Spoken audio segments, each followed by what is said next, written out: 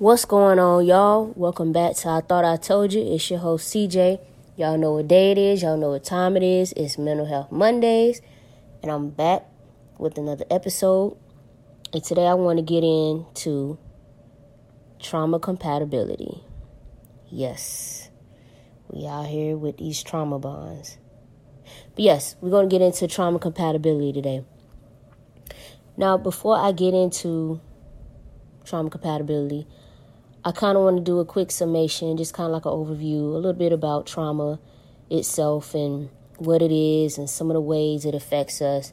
I'm not going to get too much in depth with that because actually I want to save another episode specifically for trauma. But just kind of talk a little bit about it to kind of get it, to kind of preface, what I'm saying and getting into the episode. So to put it short in layman's terms, trauma is pretty much a very disturbing, very distressing experience that can happen to anyone, anybody. If you got a heartbeat, if you got a soul, you living and breathing on this earth, then guess what? There's a highly likely chance that you yourself have experienced trauma or even witnessed it. And what I mean by anybody, I'm meaning on all levels. Just you have individuals, adults, children, you have families, communities, and even groups of people, or generations of people, should I say. But that's a whole different discussion, a whole different umbrella to kind of go under and discuss. It's a whole nother episode. So how does trauma affect us? Well, you have the psychological aspect, cognitive, emotional, just some of them, and even our behaviors. And everybody deals with trauma differently or react to trauma differently. So some, may carry strong emotional or physical reactions to it. For many, it's only short term. It may last a few days, a few weeks, maybe a month, not that long, and then it just dissipates. And then for many, you have where it lasts for years and even going on to the entire lifetime. And that's just kind of levels of depth that trauma can get to. And then, people reacting to it differently. And a lot of the common affects, like I mentioned with the physical, cognitive, emotional, even behaviors. So we have mood swings, nightmares. We avoid or we don't want to do any activities that we love to do anymore. And we avoid people, places, or activities that trigger those memories from that experience. Our sleep patterns are all jacked up. Eating patterns are all jacked up. Insomnia. And we have this paranoia, just alertness that's always heightened. And then, of course, you have the mental health disorders, anxiety disorder, PTSD, which is very common, depression. You have eating disorders, and one of the more common vices, a lot of people turn to alcohol and drug abuse, which is one of the main commons, but everyone has like their vice of choice.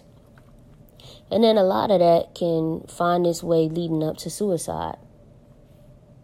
And getting into some of the other trauma types. So, like I said, a lot of this trauma in itself is like an umbrella, and it's very broad.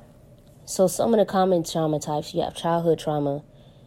Like I said, is a lot to unpack there. And within childhood trauma, you have sexual abuse, other physical abuse, neglect, emotional abuse, kids witnessing domestic violence, kids dealing with illnesses or some physical or some serious physical, injury or something like that. And like I said, there's a lot more to it. Even community violence, kids that are witness and victims to community violence. And the same kind as in adults. I mean, for the most part, adults deal with sexual assault, rape, car accidents, physical assault, you name it. And then on top of that, you have natural disasters, wars, violent deaths of loved ones, and, those serious physical health issues. So those tend to be a lot of the more common types of trauma. And like I said, I'll make more of an in-depth episode dedicated to all things trauma. Now, getting to the topic at hand, trauma compatibility. One of the more elusive things I've grown to know about trauma or found about trauma, just either with my own personal experience or as a therapist or social work world, was aside from the more common effects, like I talked about earlier, the physical, emotional, cognitive, behavioral effects, it has this way of not only affecting us long term, but when our trauma is rooted deep enough and we begin to take on these beliefs, these insecurities, these fears.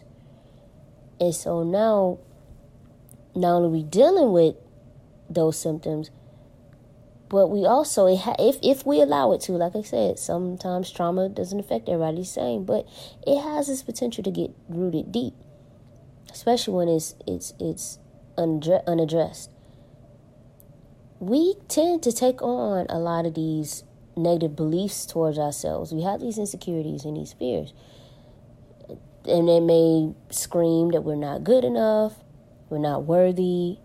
We tend to devalue ourselves or we're self-sacrificing. I know that was my language. I mainly dealt with some of the beliefs actually that I dealt with. And they say like attracts like, and this goes for any relationship, friendship or romantic, whatever relationship, family. So imagine yourself, the trauma survivor that you are, and you haven't even begun to become aware of how your trauma affects you, let alone face it and heal it. But you exhibit the common affects of trauma, like I mentioned earlier. Now, shared pain has a tendency to bring us together. And that's the language and frequency we're tuned into and speak. Now, looking back at it, we can look at somebody's unaddressed trauma as a red flag, but for somebody who hasn't addressed it, it's a potential companionship. Now, you have your unaddressed trauma, right? You going back to paint that scenario. Let's say you begin to attract someone, a friend or lover, whoever, on that same wavelength. Because we do that. We naturally attract those that are on those same wavelength. The unchecked traumas, those with unchecked traumas. So now we get into these relationships. And one could be hopeful in the sense where, we're not going to do what I did in the past, or we have those intentions or good intentions to not be like what has happened to us or allow our traumas to define us, which can be well intent. But however, if neither one of you has addressed their traumas, then that foundation is already unstable. It's already unstable. Because now we're seeking out those that are similarly wounded. And then we made the mistake of expecting shared trauma to be compatibility, when actuality it's not.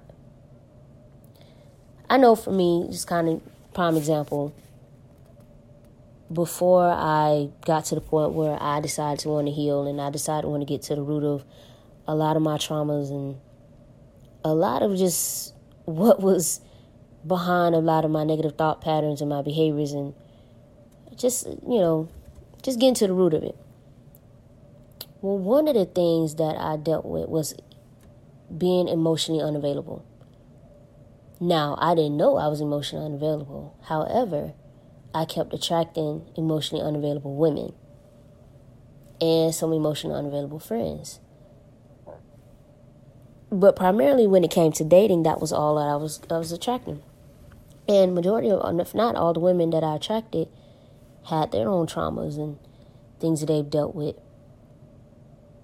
or experiences, should I say, experiences. And for the most part, while dating them, it never really was unchecked. So I didn't, mine went unchecked. And I saw that pattern of dating and attracting emotionally unavailable women till I realized, oh snap, I'm the emotionally unavailable one. And then I hit that Thanos snap and boom, realized that, oh, it's me. I need to heal myself. Because I found myself on this never-ending cycle of trauma bonds and attracting women that, yeah, we shared the same traumas and experiences, but neither one of us was on the path to healing. And I found myself getting hurt and falling into those patterns to where, outside looking in, I was a red flag and didn't even know it. They were a red flag and didn't even know it. And that's just how that went. And so when I began to kind of realize it about myself and like, okay, I need to, start healing and start making some changes, then, and, becoming aware and allowing myself to heal before I even began to attract anybody else that was on that same wavelength of unchecked trauma, I gave myself that time to heal. And still in that process. One thing I kind of want to address was, we talk about the possibility of dating or even befriending somebody. Now, you also have this scenario where when you're dating or befriending somebody, that they have an awareness of their traumas and thus begin the process of healing. But let's say you haven't. So now you're feeding after them. You become dependent of them to heal you. And that in itself can become quite tricky, because now, let's say that relationship doesn't work out for whatever reason, they leave. You have the potential of falling back into those patterns and those habits because you became so dependent on them to heal you, to fix you. Well, in actuality, it is us that can only heal ourselves. It is only us that become self-aware of our wounds and traumas and begin that process. And so, all in all, our shared pains and hurts may bring us together, but it doesn't mean we'll stay. And when we begin to address our traumas, do the work, heal, now we're into a different phase of our lives. And guess what? Like attracts like. So guess what? Now you're going to attract someone on that wavelength of healing or even on that process. And once I saw that, I began, the women I began to attract start to look different. And I was still attracting women that has had traumas. However, she, just like I, was on a path of self-awareness. But we both began to fall into our habits, in a sense.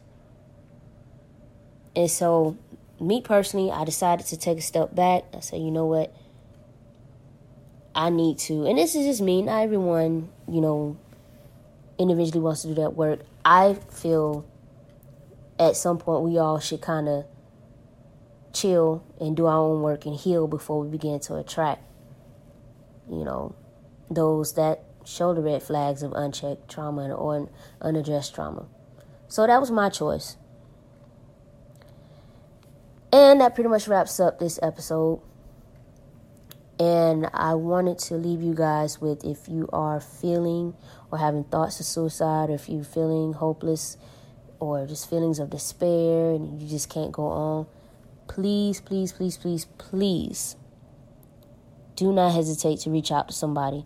Or you can call the Suicide Prevention Lifeline at 1-800-273-8255.